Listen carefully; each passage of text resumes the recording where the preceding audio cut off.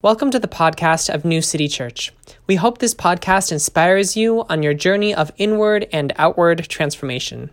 Please join us on Sundays. You can find more information on our website, grownewcity.church. God bless you.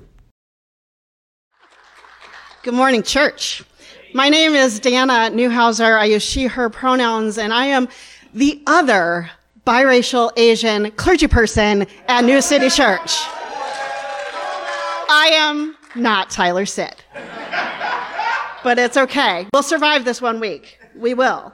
This morning's scripture is from Exodus 18, verses 13 to 23. And I'll be reading from the Common English Bible.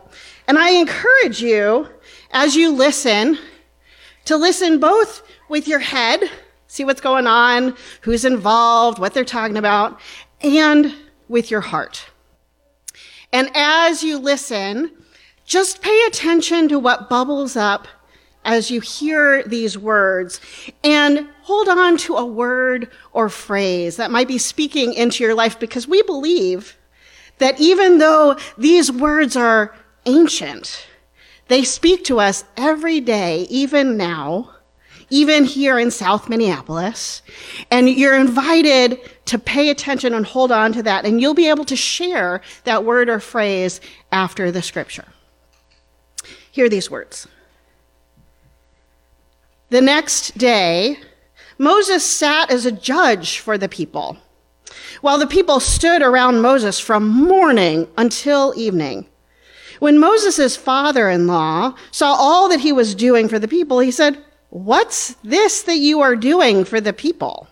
Why do you sit alone while all the people are standing around you from morning until evening?"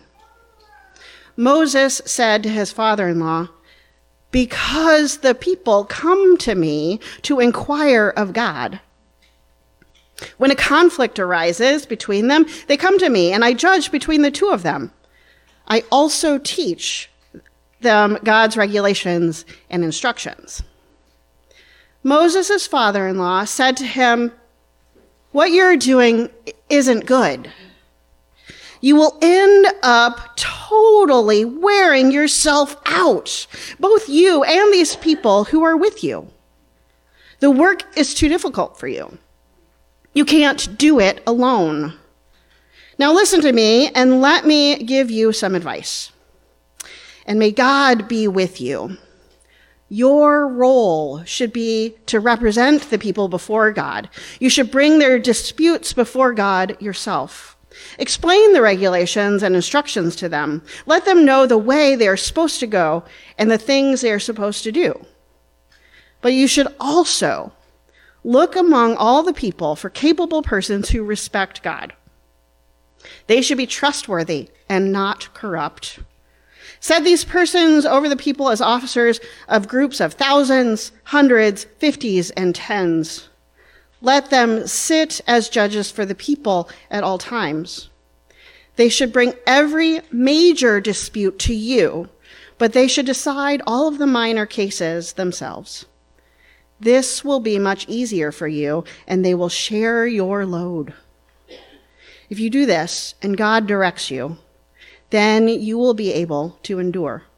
And all these people will be able to go back to their homes much happier." Well, friends, let those words speak to you, and prepare your hearts and your minds to be blown away by the incomparable preacher of the day, Siobhan Shen. Give it up for Siobhan.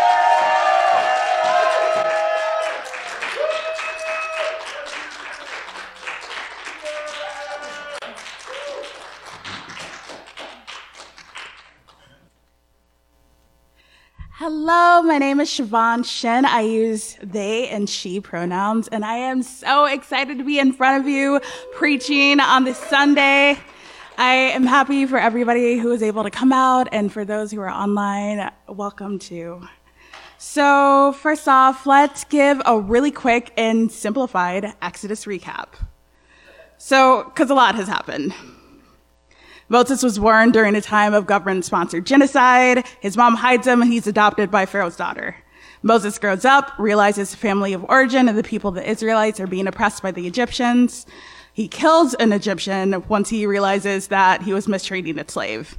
Moses runs away, gets married, finds God.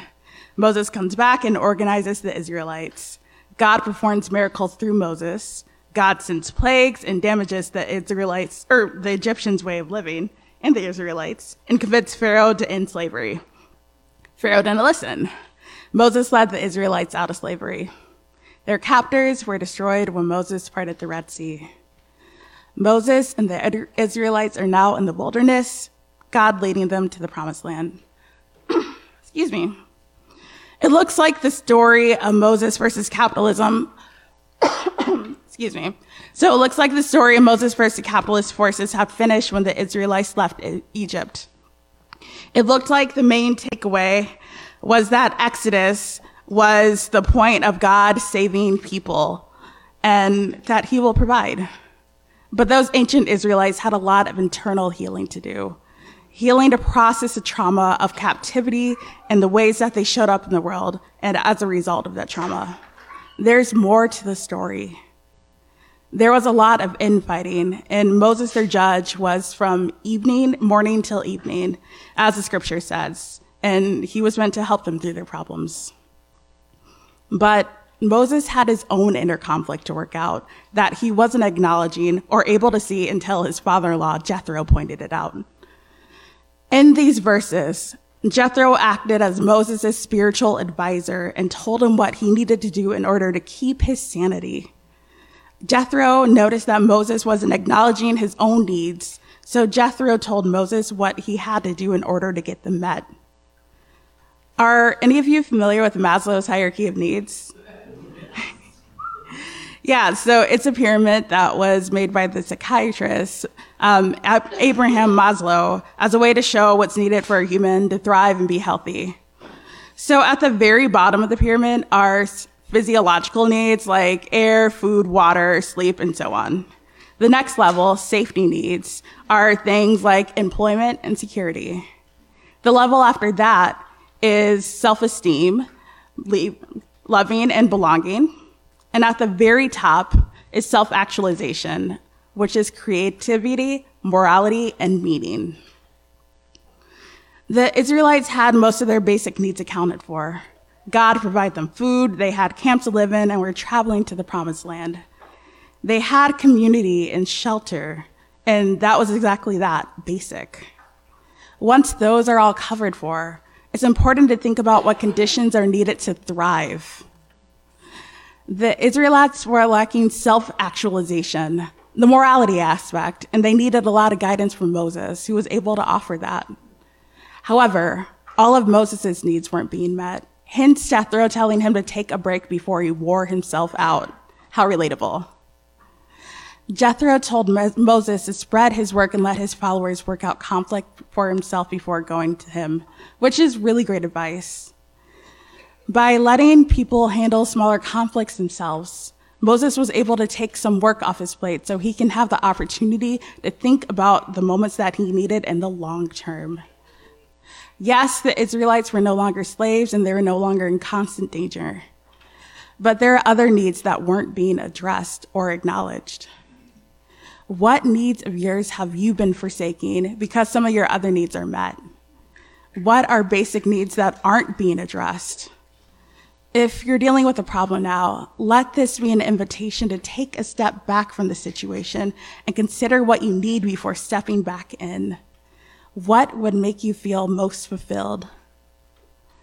And I fully recognize that not everybody at New City has their basic needs met, like consistent food and housing. And it's important to remember what your needs are beyond the basics. What sources do you need in order to reach self-actualization? What do you need in order to prevent yourself from wearing thin? Ignoring your needs leads to burnout, which is what Jethro was warning Moses about. The Black novelist Toni Morrison said that a function of white supremacy is to waste our time, and I'll add to that. A function of living under oppressive forces like capitalism is to waste our time and burn us out. Though Moses wasn't living under the same exact oppressive forces that he was in Egypt, he was dealing with the aftermath of a traumatized people trying to live peacefully. Moses was dealing with his own trauma and dealing with work that kept him from processing that trauma in a healthy way. Moses and the Israelites had a lot of trauma from oppression to untangle. It is a function of oppression to waste our time, burn us out, and keep us from healing. And that oppression also keeps us from figuring out what we need to heal. Think of Maslow's hierarchy of needs, and think of what makes you feel whole, especially when surrounded by the empire. Maybe your needs don't look and feel like Maslow's exactly, but what would be your basic needs? What would be the top of your list? This could be a way for you to explore and identify what's important to you and what could be considered a need to somebody else. For example, I need books and writing in my life. I need pens and paper in order to feel whole. However, I recognize that not all these things are needs for someone else. And these things keep me healed, but what keeps you healed? God knows our needs, especially when we don't know them ourselves. God puts people in our life to check us, to make sure we're making room to heal ourselves from whatever we need healing from. That's what the New City community has been for me. God knows our needs, and it's important that we learn to listen for them. So, I turned 31 this week. And I'd like to give a shout out to my fellow Taurus, Aiden. It's their birthday today. And Tyler's birthday was before, and Maricel's birthday is this week. Just shout out to all my fellow Tauruses. In my 31 minus 5 days around the sun, I've learned a lot about asking for help, letting others help, and how to be receptive to feedback. As an educator in an Enneagram Wing 1, Ring 2, I often think that I have to be the only one to help. And when I'm not at my healthiest, I tend to think that others can't do nearly as good job as helping as I can. Sometimes I need to channel my inner Jethro and remember that helping in the ways that I was doing aren't always the healthiest. Really, we all need to check ourselves, especially those in the helping/healing professions, before we realize that we have nothing to give. On top of that, think about your own hierarchy of needs. Either way, you have to do what makes you feel fulfilled, makes you feel whole. You have to find out how to delegate tasks to others before you wear yourself thin. Moses was in the helping profession, and he couldn't have burned out if there wasn't his father-in-law to help him. If there wasn't someone to remind him to spread out his labor. Moses needed someone to tell him what to do because he wasn't seeing the full picture. Jethro is immortalized in the Bible as the guy who gave Moses advice. Even Moses, a leader appointed by God, needed to be able to take a step back and realize the situation. God placed Jethro in Moses' life so that Moses can learn how to breathe. Jethro helped Moses figure out what his needs are and how to get them met. God, through Jethro, showed Moses the power of community and trust. So I wrote a prayer for this occasion. Is it okay if I read it? Yes. Close your eyes or find a soft gaze, whatever feels comfortable for you. God of the oppressed, God who saves us, you know what we need best in order to heal. Help us look for you in all situations. Help us to see the people that you sent to help us. God, show us how to trust others so that we don't burn out. Put people in our lives that we can trust. Teach us how to examine our needs and give us what's missing. Meet with us, abide with us as we figure out what we need to meet others' needs. May we remember the examples of your servants Moses and Jethro when we lose our way and ourselves. In your name we pray. Amen.